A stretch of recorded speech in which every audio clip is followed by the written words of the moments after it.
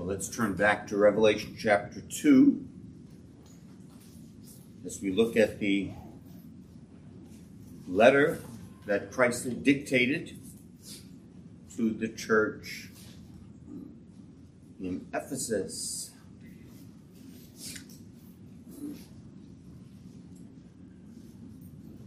As I have thought and prayed about how I would serve you, brethren, and the Lord, while Pastor Tate is in Zimbabwe, you now know that I'm going to be taking you through a study of the covenants. In the first hour, we're going to be going back to 1 Corinthians in the morning worship, and in the evening church worship services, I have decided to preach through the letters to the 7 churches in Revelation 2 and 3.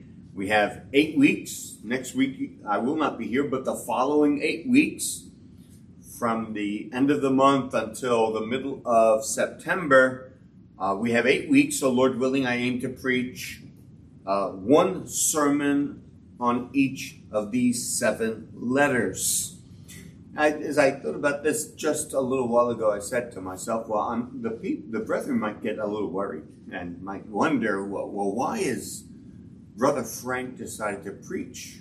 These are some of these letters are quite pungent, quite convicting, and it's not that I have seen any particular thing in these letters which need to be addressed to this congregation. If God gives me opportunity, I will also preach these sermons to the brethren at Trinity Baptist Church, my own home church. But it is the conviction that these letters are relevant to every church of Jesus Christ. You have at the end of each letter a statement of the Lord Jesus. He who has an ear, let him hear what the Spirit says, not just to one church, but to the churches. And so these 7 letters have relevance to all the churches of Christ in all of the ages, and therefore they are relevant to us. We have lessons to learn from the letters Christ dictated to John and through John to these churches. Well, I basically have 2 points this evening, not the typical Reformed Baptist 3 points. I have only 2 points this evening. And the first point is the right framework for understanding the 7 letters and the first letter to the church at Ephesus in particular. And then we're going to have the exposition in which I'll go through all of the statements of the letter to the church at Ephesus. So the right framework, there are 3 elements to the right framework for understanding these letters and the letter to Ephesus in particular. The first thing to say about the right framework is that we must understand the universal relevance of the letters. The universal relevance of the letters. How we understand these 7 letters and the 7 churches is vital to how we apply the messages to ourselves. If you don't see the letters the way they were intended, you will most likely miss the way it is applied to us. Now, some have taken the idea about these 7 letters that the 7 letters represent 7 different periods in the development of the church. Supposedly, each letter has a particular time period to which it applies. This, I just have to say, straightforward, it is incorrect. The 7 letters are not 7 history periods of churches. William Hendrickson, a very astute Bible scholar, responded to this idea in his book, More Than Conquerors, and I'm going to quote it to you. what Mr. Hendrickson says. I think it's very sound. He says this: the notion that these 7 churches describe 7 successive periods of church history hardly needs refutation. Now, I have to say, Mr. Hendrickson is, I don't think he's entirely accurate. It needs refutation. It needs to be stated up front, because there are people, Bible scholars, Bible students, who have held this position. He says to say nothing about the almost humorous, if it were not deplorable, exegesis, which, for example, makes the church at Sardis, which was dead, refer to the glorious age of the Reformation, the age of Luther and Calvin, the age which brought the churches out of the oppression of Roman Catholicism to a very vivid expressions of spiritual life. And if you follow this idea that each church in Revelation 2 and 3 refers to a period of history, you end up saying that the Reformation, the church was dead, which is the very opposite of what we say about that period. So this is what he says. He says it would almost be humorous, if it were not so terrible, that this is the application which is made from this view of the significance of the churches in Revelation 2 and 3. It should be clear, he goes on to say, it should be clear to every student of the Bible that there is not one atom of evidence in all the sacred writings which in any way corroborates this thoroughly arbitrary method of cutting up the history of the church and assigning the results to pieces of respective epistles of Revelation 2 and 3. So you won't find justification for this idea of succeeding generations of churches or periods of churches in the Bible or in Revelation 2 and 3.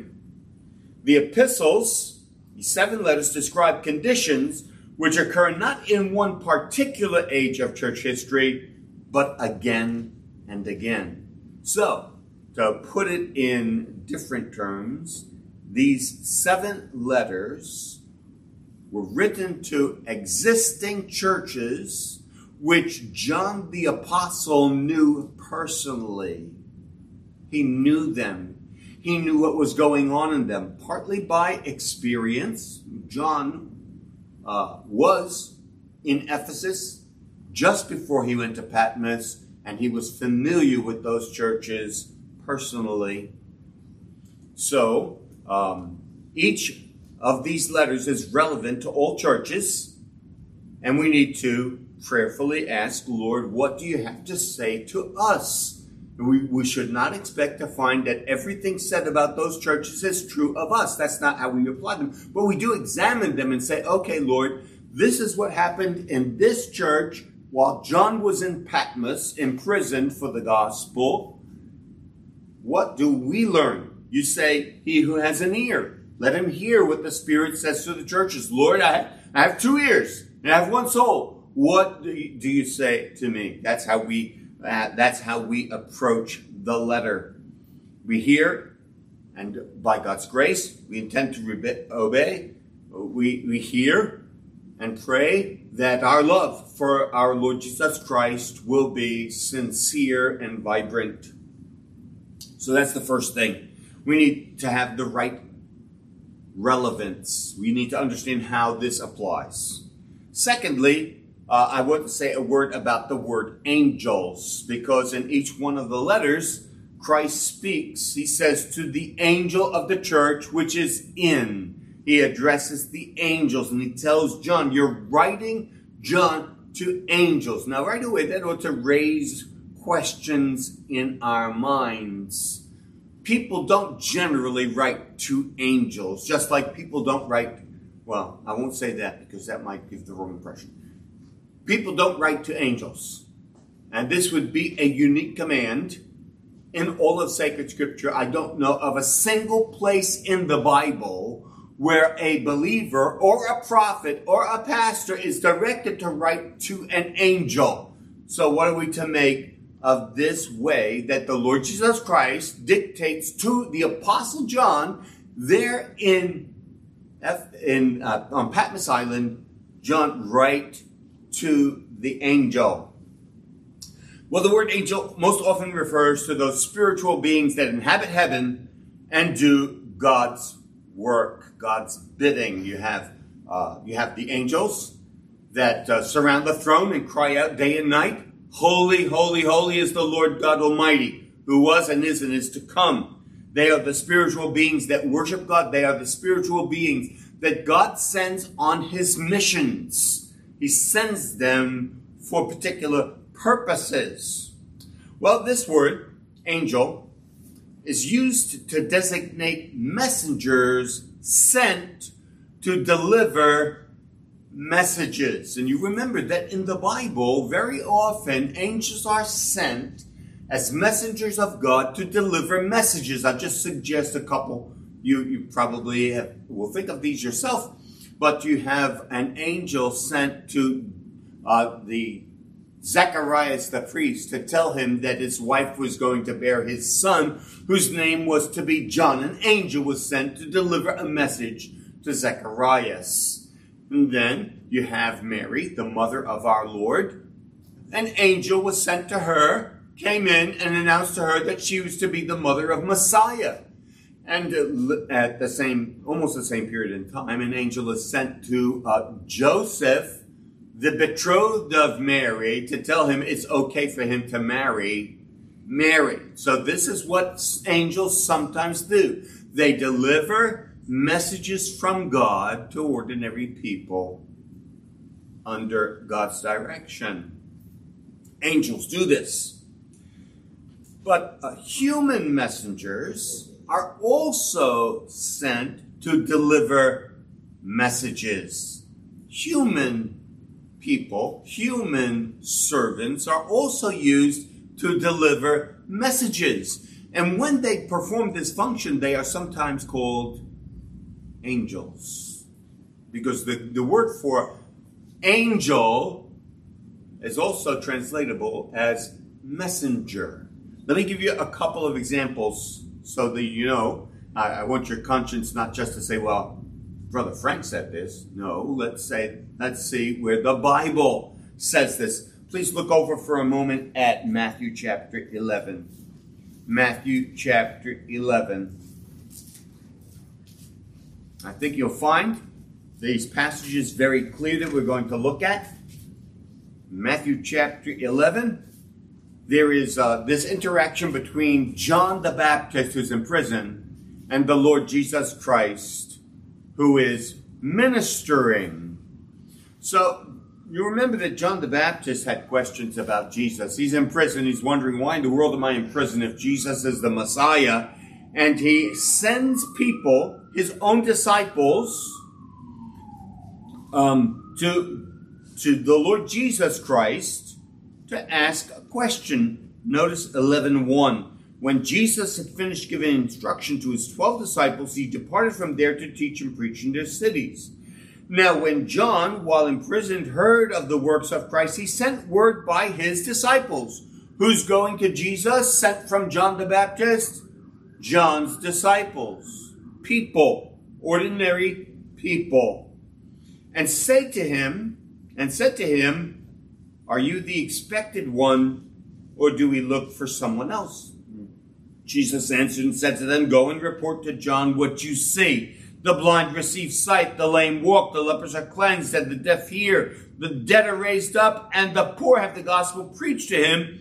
And blessed is he who does not take offense at me." So John sends a question. Jesus sends back an answer through disciples of John, mere mortals. And notice the next words.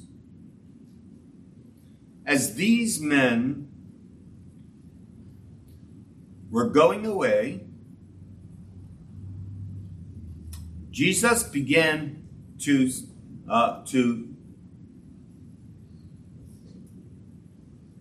I'm sorry, I'm losing my place.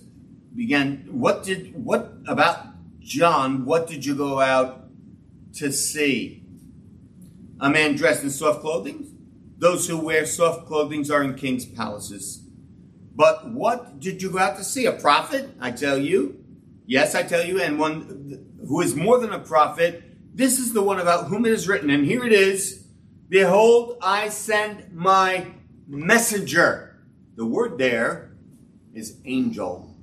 Speaking of John the Baptist, behold, I send my messenger ahead of you who will prepare your way. So here Jesus refers to John the Baptist as a messenger. The word is angel. And I had in my mind the second passage, which is in Luke chapter 7. Luke chapter 7, verse 24.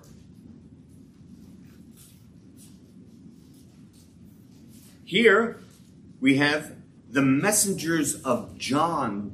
The same event is happening here in Luke chapter 7, where John sends his disciples and they come to Jesus and they ask a question. Jesus responds. Then verse 24, when the messengers of John had left, same people, the messengers, the word is plural of the word angels. Of course, they were not angelic beings who never die, who never recreate. These are John's disciples. But since they bear messages from Jesus back to John, they're called messengers, angels. One more text.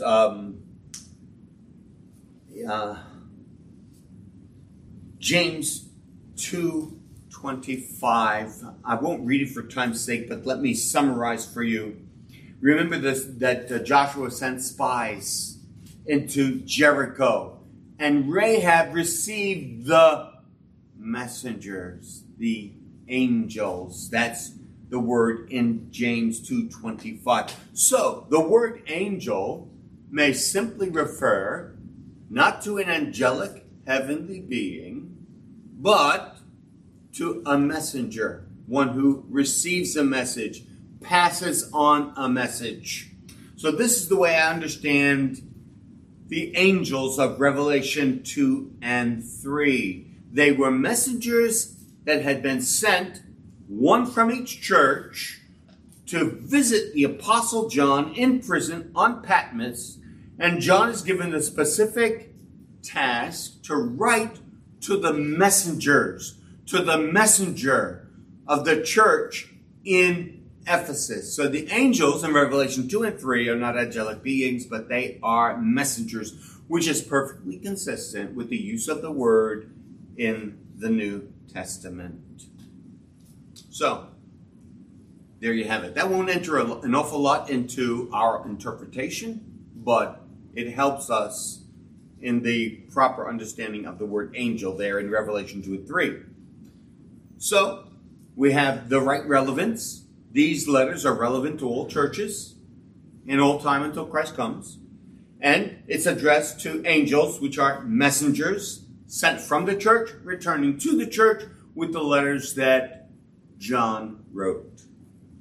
Then we want to look at the structure of these letters. And I'm going to basically walk you through the structure of the first letter. All of the letters don't have the same structure. Some of them have certain elements that others don't have. But the structure is similar. The Lord addresses each church with several things. First of all, there is the command to write to the specific church. And in verse 1, we have it. To the angel or the messenger of the church in Ephesus write. So there's the command to write to the church. Each one of the 7 letters is named and a letter is dictated to them. So there's the command to write. The second part of the letter is that Christ presents himself.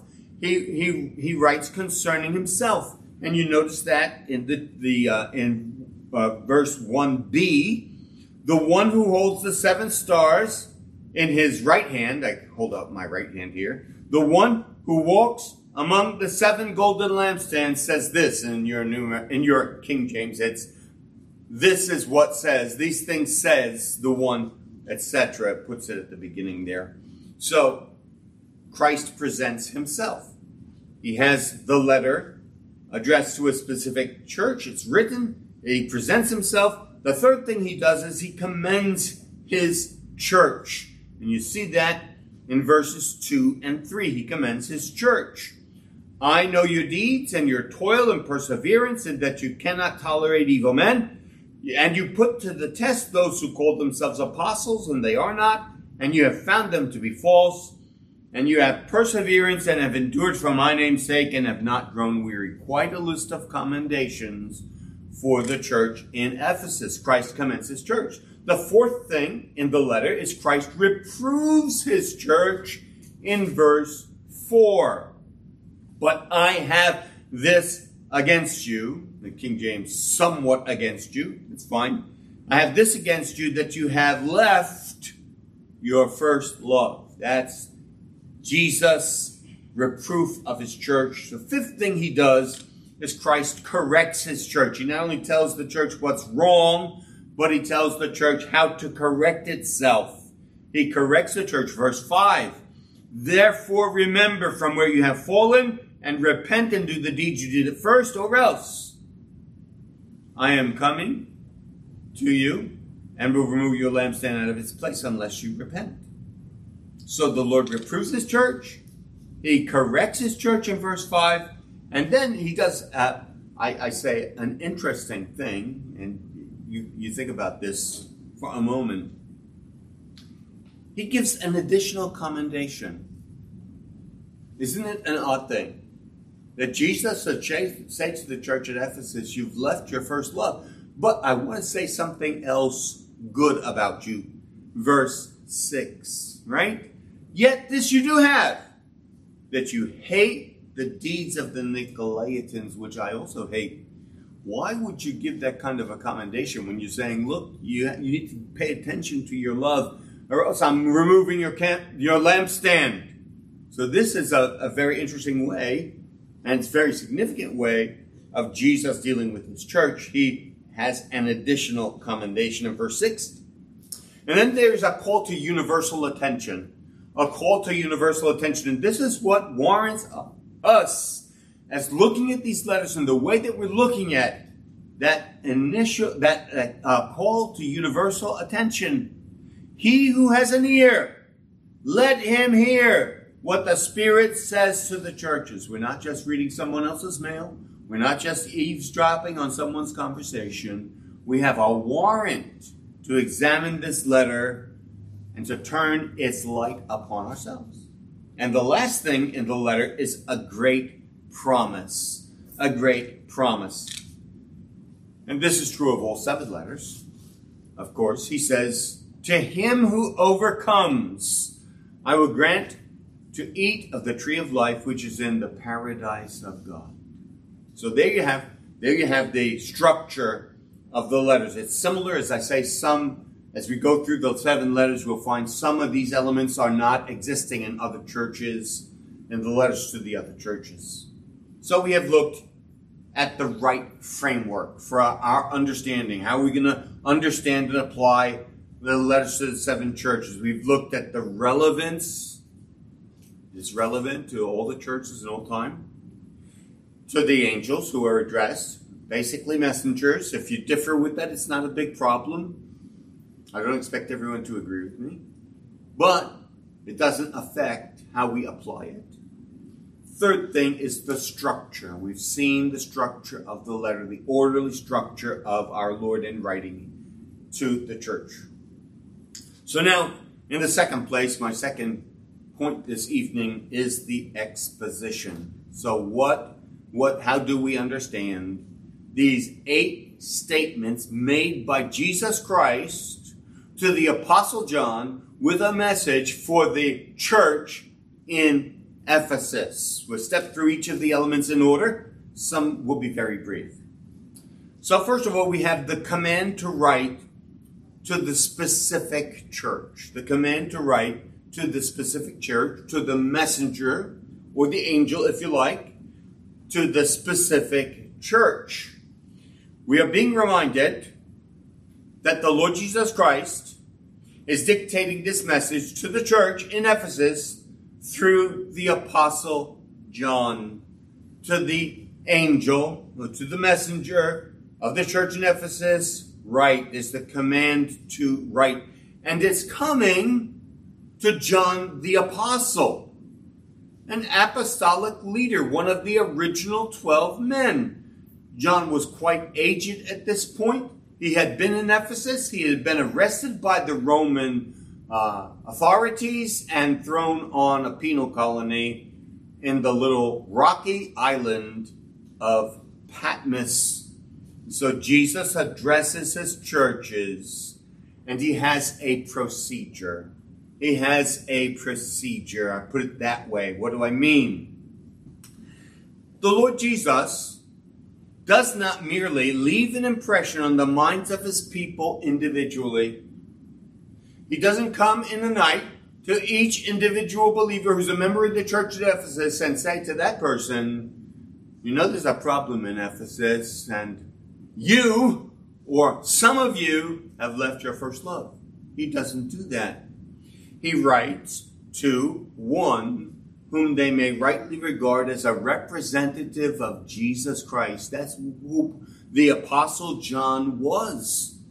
The Lord Jesus appeared to John, not to all the members, to John. And he has the authority as an apostle of Jesus Christ to speak to those churches, or to write to those churches about the defects and the blessings of their church life. When he directs his whole church, he does so, generally speaking, through leaders whom he has appointed. And that's the case here. It is the case in John.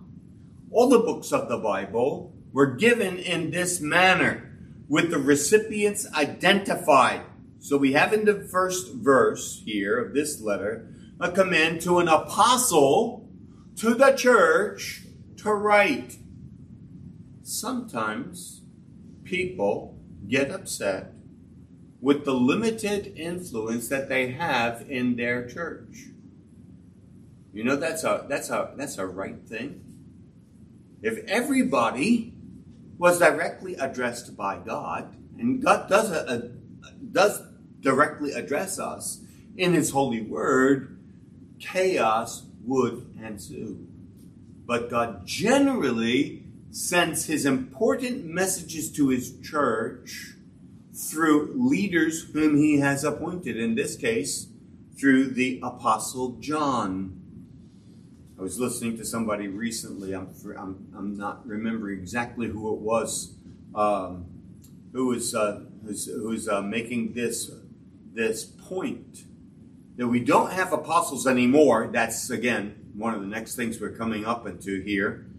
But we do have the words of the apostles, the teaching of the apostles, and that's what we must pay attention to. So here's the command to write, and it's given particularly by John the Apostle. That it comes with authority to the church. Secondly, we have in our text that Christ presents himself. Again, in verse 1, he identifies himself as the one who holds the 7 stars in his right hand. Oh, that's my left hand, sorry. The one who holds the 7 stars in his right hand, the one who walks among the 7 golden lampstands, says this. Where we have a valuable truth about the Lord who addresses this church. It is a truth which was first stated in chapter 1. In chapter 1, you have the vision of Christ, the sudden vision of Christ to the Apostle John. John hears a voice, very abrupt. Write in a book what you see. And John turns, he hears the voice. A loud voice, and he turns, and he says, I saw, what?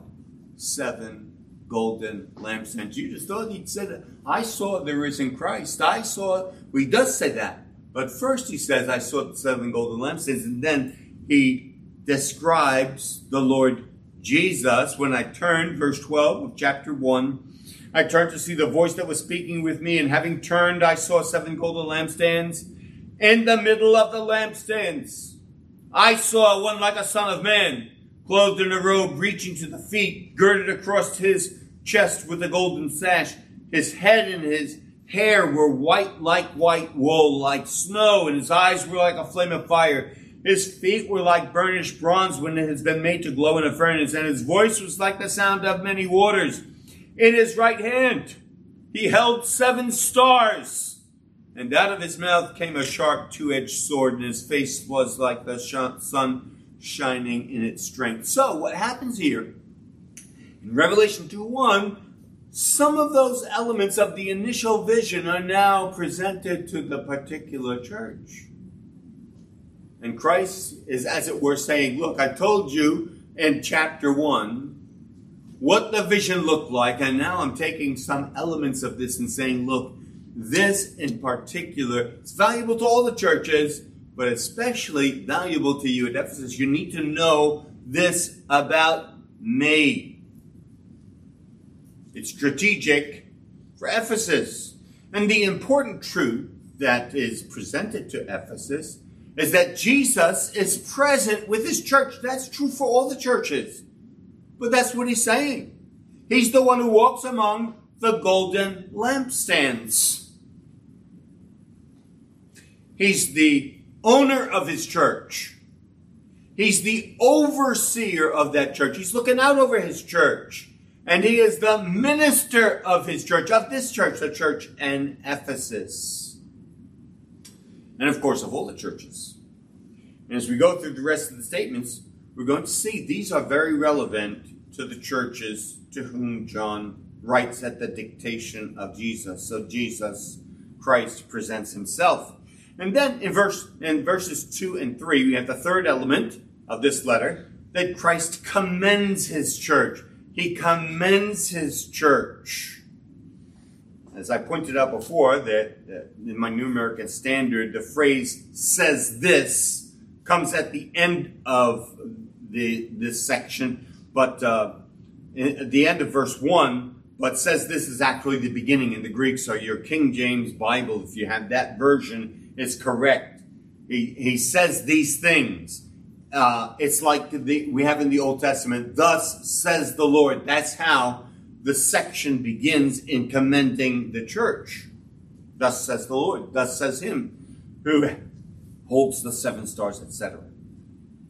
What the Lord says to his church in commendation is generally this: I know all about you. I know all about you. I'm walking around your candlestick. I'm observing your life. I'm not inattentive. Sometimes people will think about God this way. God is basically inattentive. God has a lot of things to do. He's got all these stars. He's got all these galaxies. He has life all over the earth. Who am I and what am I that God should pay attention to me? Well, God makes it very plain. Jesus Christ makes it very plain. I know all about you. I know you. I know what you do. I know how you live. And it's actually a blessing, because he says of them that there are some very good things about them. Jesus is saying, I'm not ignoring you. I know all your life. And here we should note, one of the things that Jesus recognizes about the church at Ephesus is its tremendous unity. Now, it's not that easy to see. Actually, if you have your King James Bible, it's a lot easier to see than in my New American Standard, because in modern English, the word you doesn't really have number. I could say you, and you don't know if I'm talking to one person or several people. But in your King James Version, it says thee. It has that second person singular pronoun. And all throughout the letter to this church in Ephesus, it's singular. You singular. As if the church were just one person. The point is that what's true about the church is true about all of them. They have the kind of unity, if I can put it this way, that many churches would die to have. They are thoroughly united. What's true of one member is true of all the members. And that is a two-edged sword, if I might say so without meaning to pun at all. It's a two-edged sword, because the strengths of the church is true of them all. And the weakness of the church is true of them all. Jesus refers to a unity which does not mark all of the churches. As you read through I'm sure you've read through the letters to the 7 churches, and you notice that some of the churches are divided. There are some people who are in very good shape, some people who are in very bad shape. And so this is a mark of the church at Ephesus in particular. And it's heightened in the case of the church in Ephesus. Ephesus then is marked by a pervasive unity. And this is what Jesus says about them. Now these Christians were marked by 3 wonderful features. The Lord Jesus Christ commends them. He doesn't emphasize their unity, but it's there in the text, in the second person singular. But they have 3 wonderful features, and again, it's true of them all. First of all, the members of the church were working hard with perseverance. That's what the Lord Jesus Christ says about them. I know your deeds and your toil and your perseverance. He says you're working hard and you're working with perseverance. Now, working hard, I'm sorry to say it this way. I'm going to separate the young people and the older people for a moment, for a purpose. The older people know what it means to work hard and to keep on working. When you're young, that's not something that you are automatically familiar with. Something you need to develop. It's discipline. It's the discipline of sticking to a job until it's done. And that doesn't mean that all older people have worked until they're finished. But it is a feature more common to older saints than to younger saints. And this is what Jesus says. You've worked hard and you haven't stopped. You've gotten your job done. Working hard for a while is good. But keeping a good pace in labor is better. So what Jesus likes about the church in Ephesus is that these people are not quitters. These brethren are not quitters. They keep at it so their work is done. That's a commendation from Jesus Christ to his church in Ephesus. Second wonderful feature of the church is that they were morally principled, discerning, and discriminating. They were morally principled. They didn't just take everyone. We're all equals and we're all nice, so we're all nice people. The Lord Jesus Christ says, you people, you have a discriminating eye. It's a commendation from Jesus. They're not going to allow sin to fester in their members. They're going to address sin. They're going to call people out for their sins.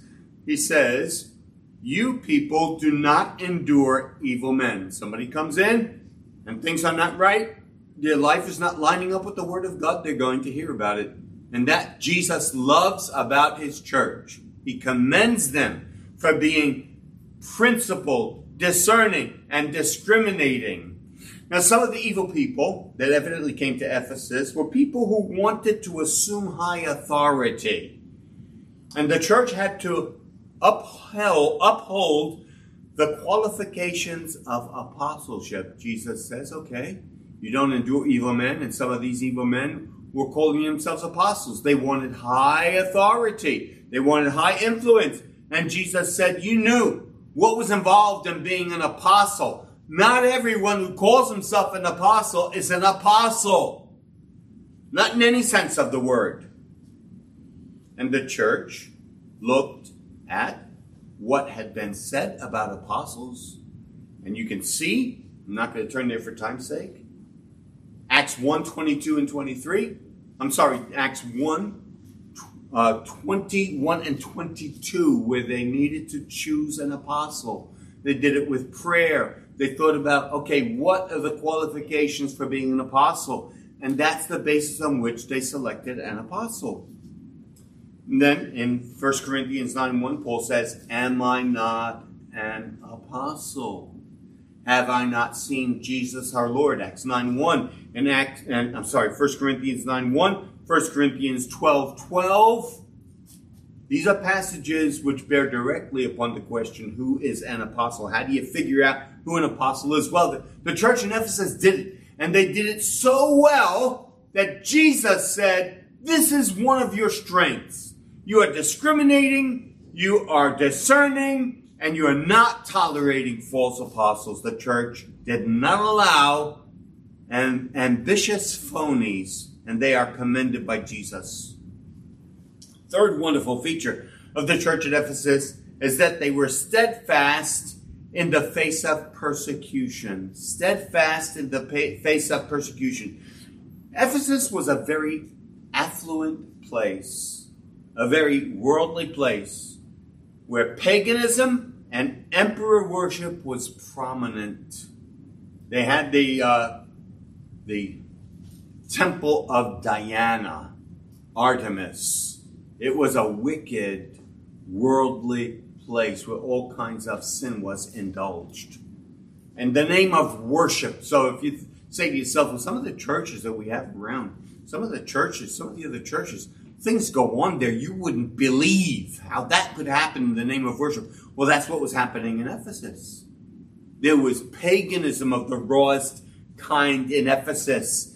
And emperor worship was prominent. The world was aggressive in opposition because the believers did not give in. And now I want you to see the remarkable motivation of these Christians that Christ commends. Notice how it's put in our text. He says in verse 3, you have perseverance and have endured for my name's sake. Mark it down.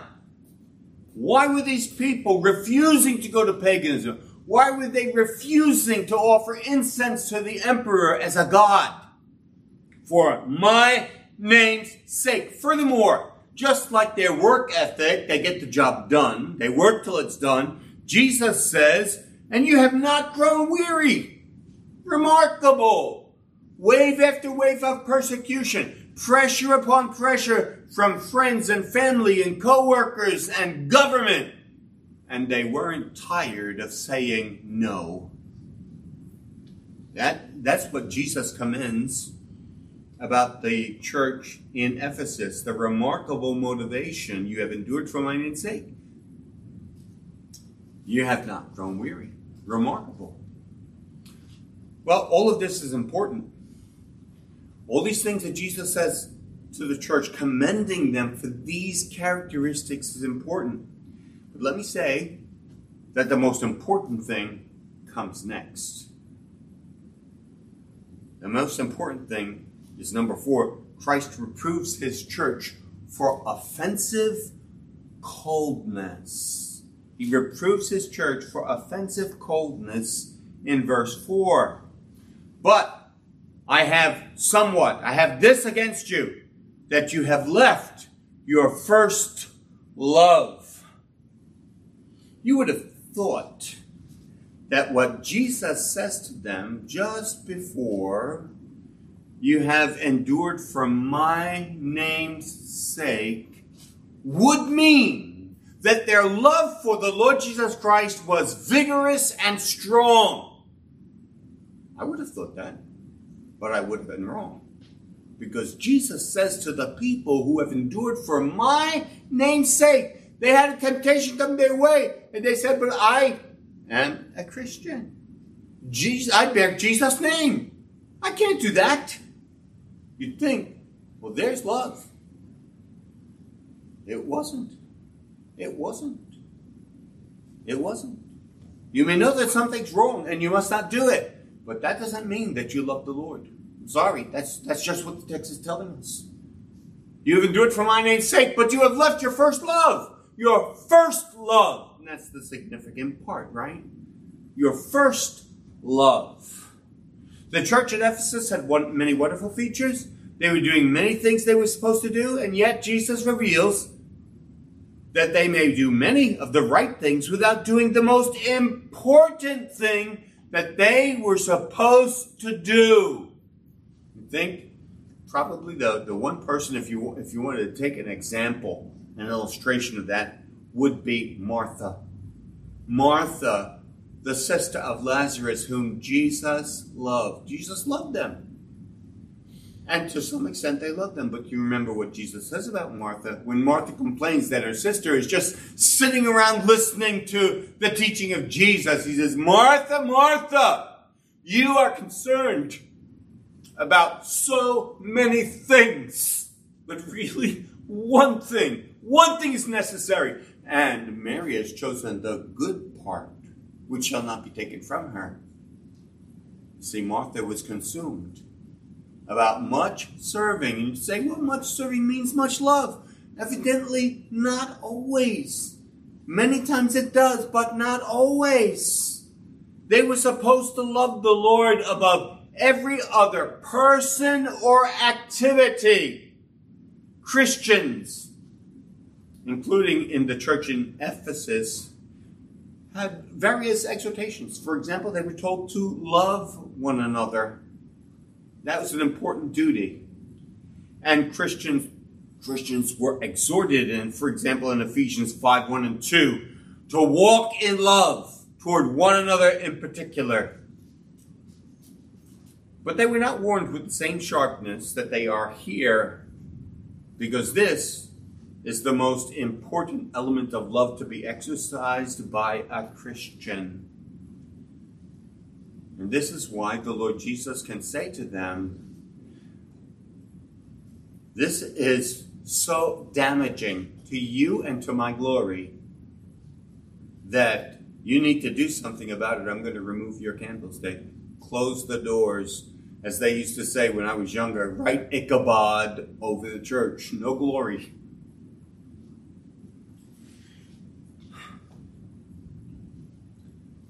This is why I believe this is the peculiar love of Christ he is exhorting them about. The word love doesn't have any qualifications. He doesn't say, you've left your first love of me. But that's what it is.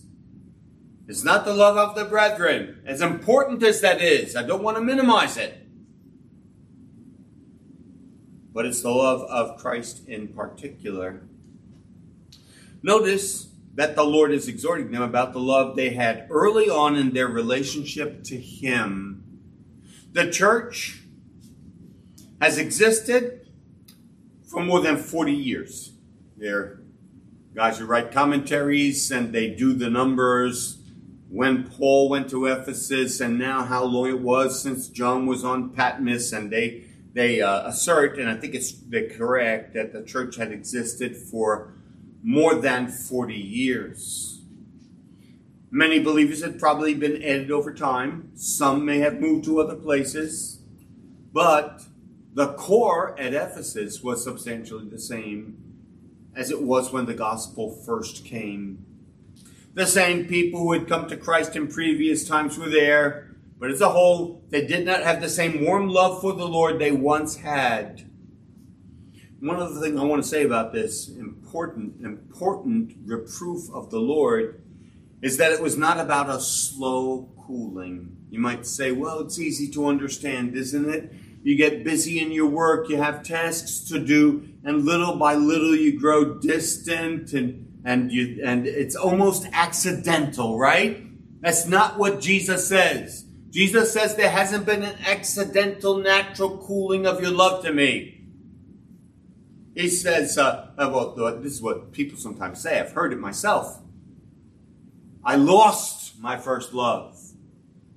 You don't lose your first love, my friends. You do not. Jesus doesn't say you lost your first love. He says you left your first love. And that is a conscious act. That's a deliberate act. That's the way the word is used. This word for leave is used of deliberate leaving. For example, in the Lord's Prayer you pray, forgive us our debts as we have forgiven our debtors. Is that something that accidentally and slowly happens over time? You kind of forget that the person sinned against you, and so you kind of forgotten about it? No. It's something you do consciously, deliberately at a point in time. Your brother or sister has offended you, and you forgive them. It's an act of time, a moment of time, where you actually write off the debt. That word is used in the shepherd who leaves the 99 sheep to go search for the one who is lost. He leaves the 99 in the open field. He leaves it. It's not something that happens gradually as though he makes distance. He gets a couple of feet away and then more feet away and finally he's far away looking for the other one. It's something that happens deliberately in a moment of time. He leaves the 99. He goes and searches for the one. That's the word that is used. It's a deliberate leaving. And when we think about love, one leaves one love for another love. There is something else that captures the attention. You take a guy who's dating a girl who's dating a guy, a husband who is loving his wife, a wife who's loving her husband, and suddenly she realizes she has left that love because there is the intrusion of another love. So that the heart of the believer that Jesus is referring to is one that has turned away from loving Christ for loving someone or something else. This is what our Lord is reproving his church for. At some point, the love of Christ was displaced by another love. Now, the Lord Jesus Christ doesn't say what that other love is. And it really doesn't matter. It's a grave defect that spells the demise of the church unless it's corrected. And that's the fifth thing that Christ does in this letter. He corrects his church in verse 5. He says, therefore, since you have left your first love, and since this is so offensive to me, therefore remember from where you have fallen and repent and do the deeds you did at first. Or else I'm coming to you and will remove your lampstand out of its place unless you repent. So the Lord Jesus corrects his church very graciously. He doesn't wait for them to say, Lord, how do we correct this? He goes right after them and he tells them how it's corrected. The Lord gives concrete directions. And it's very gracious that the Lord Jesus Christ is so specific so that we don't have any trouble. If we find in our hearts, we say, my love for the Lord Jesus Christ is not the first love, the warm, aggressive love for my Savior. Jesus gives very good direction to us. He says, first of all, remember. Remember. And you might almost turn this to application. It is application Jesus is applying now. And he's telling his church, you've left your first love. What do? First of all, remember.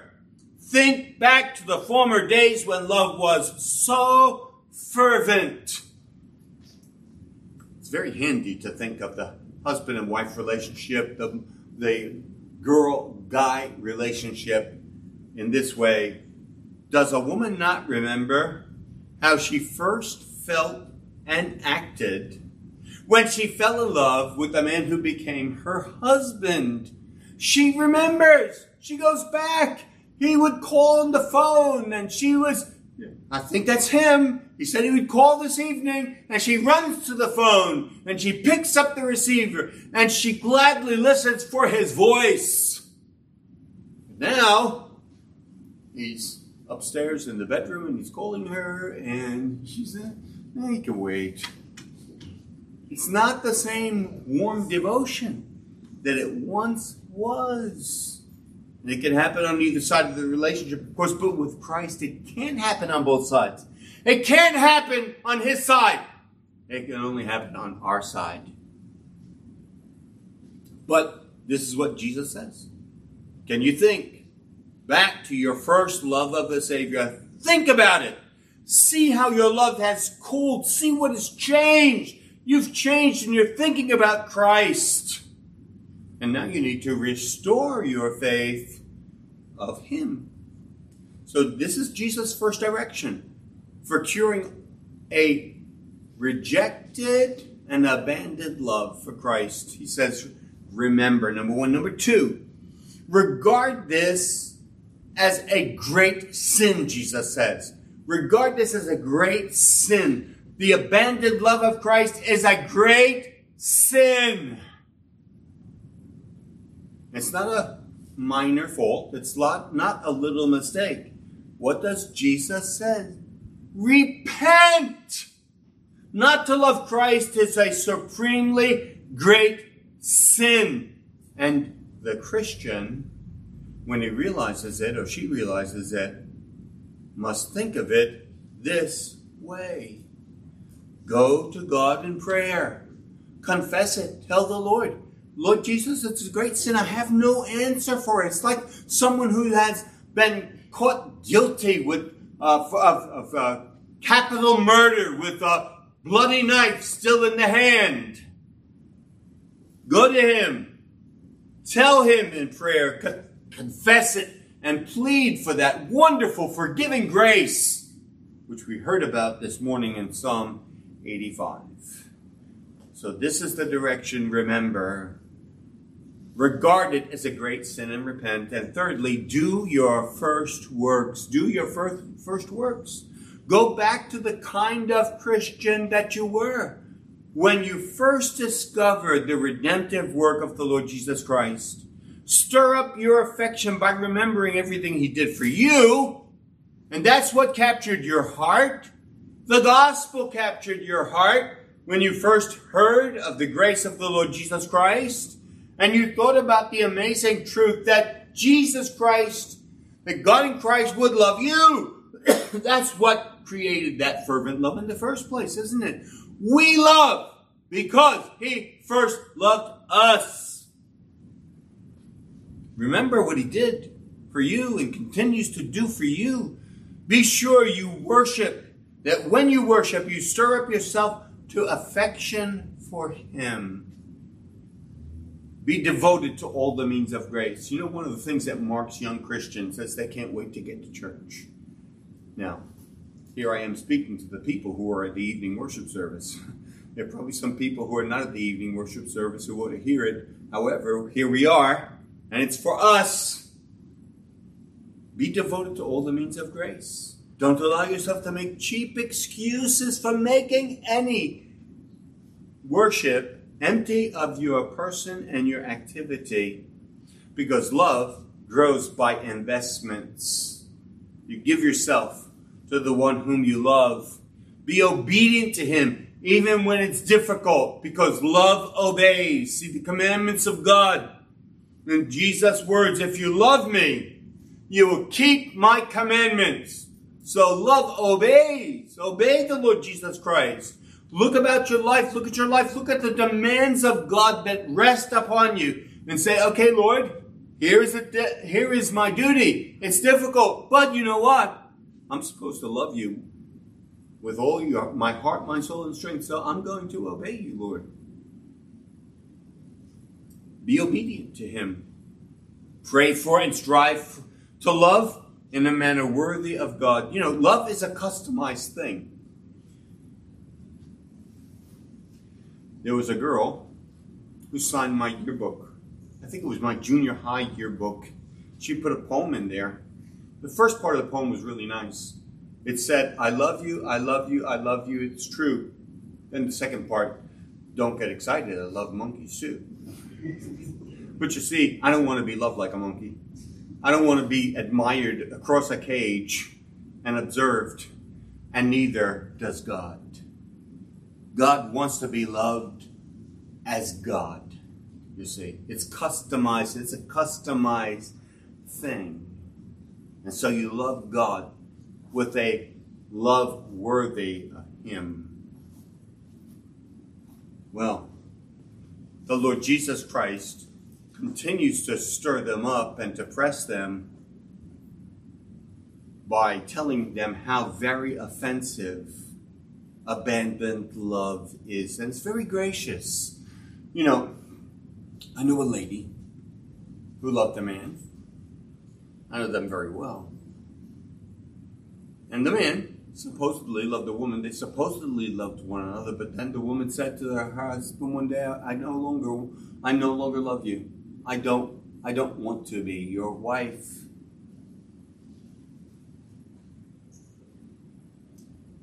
The temptation of a shunned love is to say, okay, you don't want it? You don't get it. Go ahead, go away.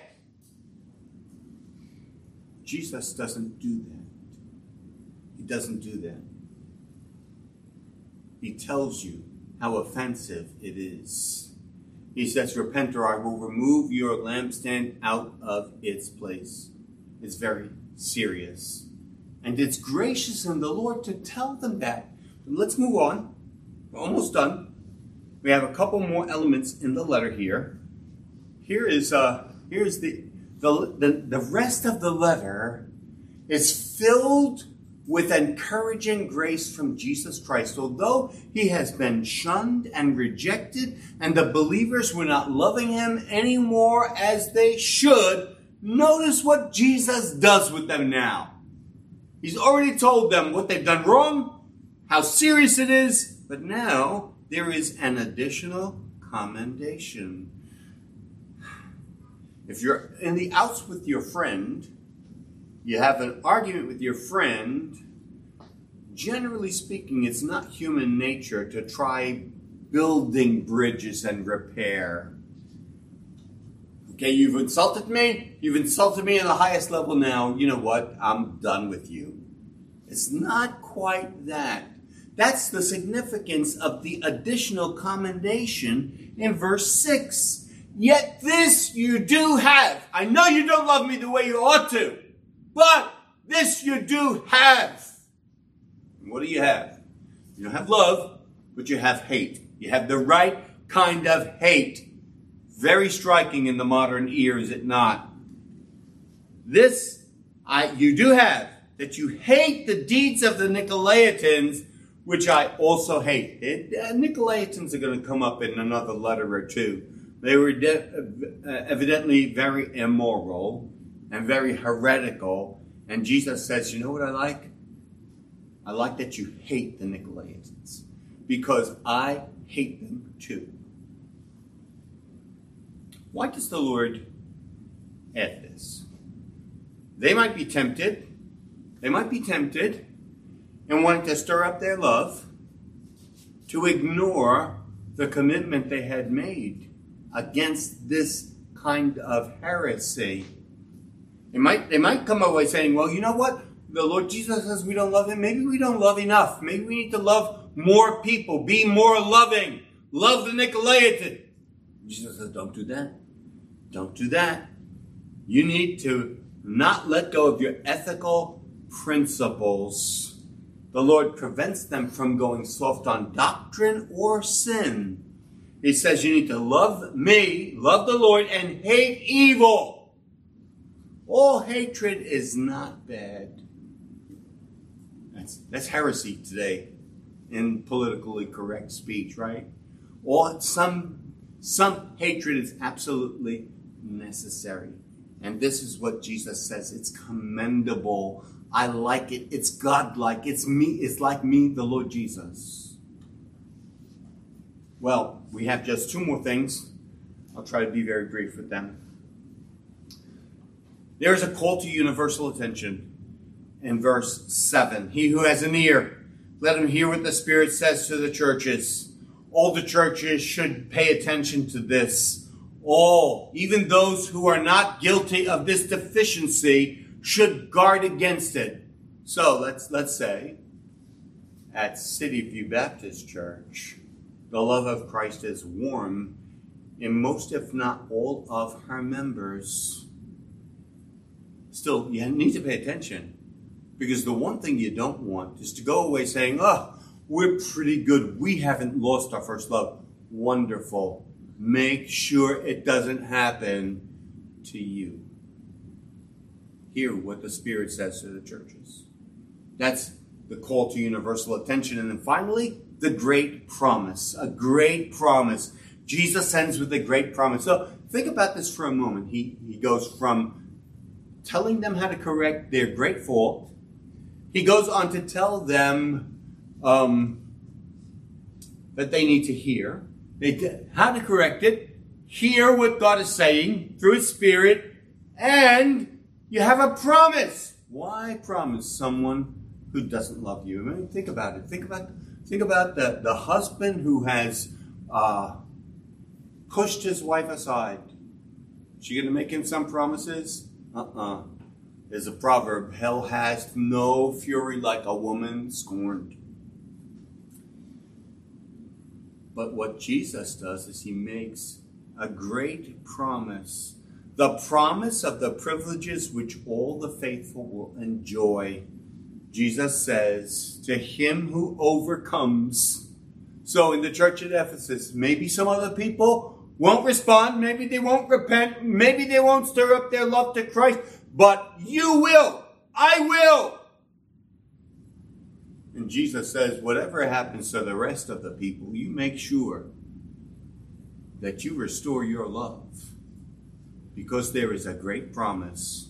He says, he who overcomes, he who restores his first love, he who corrects his way, he will be given a blessing. I will grant him to eat the tree of life, which is in the paradise of God. In other words, the candlestick may be removed, but the individual believer who restores his love to God and sees that he repents and changes and comes back in full love to Christ, he's going to enjoy eternal life. That's what this promises. Revelation 22:2, Revelation 22:12 and 13. They eat of the tree of life, which is in the paradise of God. That means eternal life. And so this is a great promise to bring us back by grace. And so, dear brethren, this is a letter to the church at Ephesus. We may not be personally reproved by it, or we may. But it's a gracious letter of the Lord Jesus Christ, for which we are to worship and thank him. Let's pray. Amen. Our Lord Jesus, your word is very faithful, and you have given it to us because of your enduring love for your church and your people. And we do ask that you would search us. We have sometimes sung, search me, O God, and know my thoughts, I pray. Try me, my Savior. See if there be some wicked way in me. Lead me. Forgive my sins. Lead me in the way of everlasting life. Thank you for what you have said in your word this day. Thank you for the wonderful, kind promises and offers you have made. And grant that all of your people here at City View Baptist Church, preacher included, may love you supremely. Forgive our sins, cleanse our souls, help us to stir ourselves up to love you fervently. We ask through your own blessed and holy name. Amen.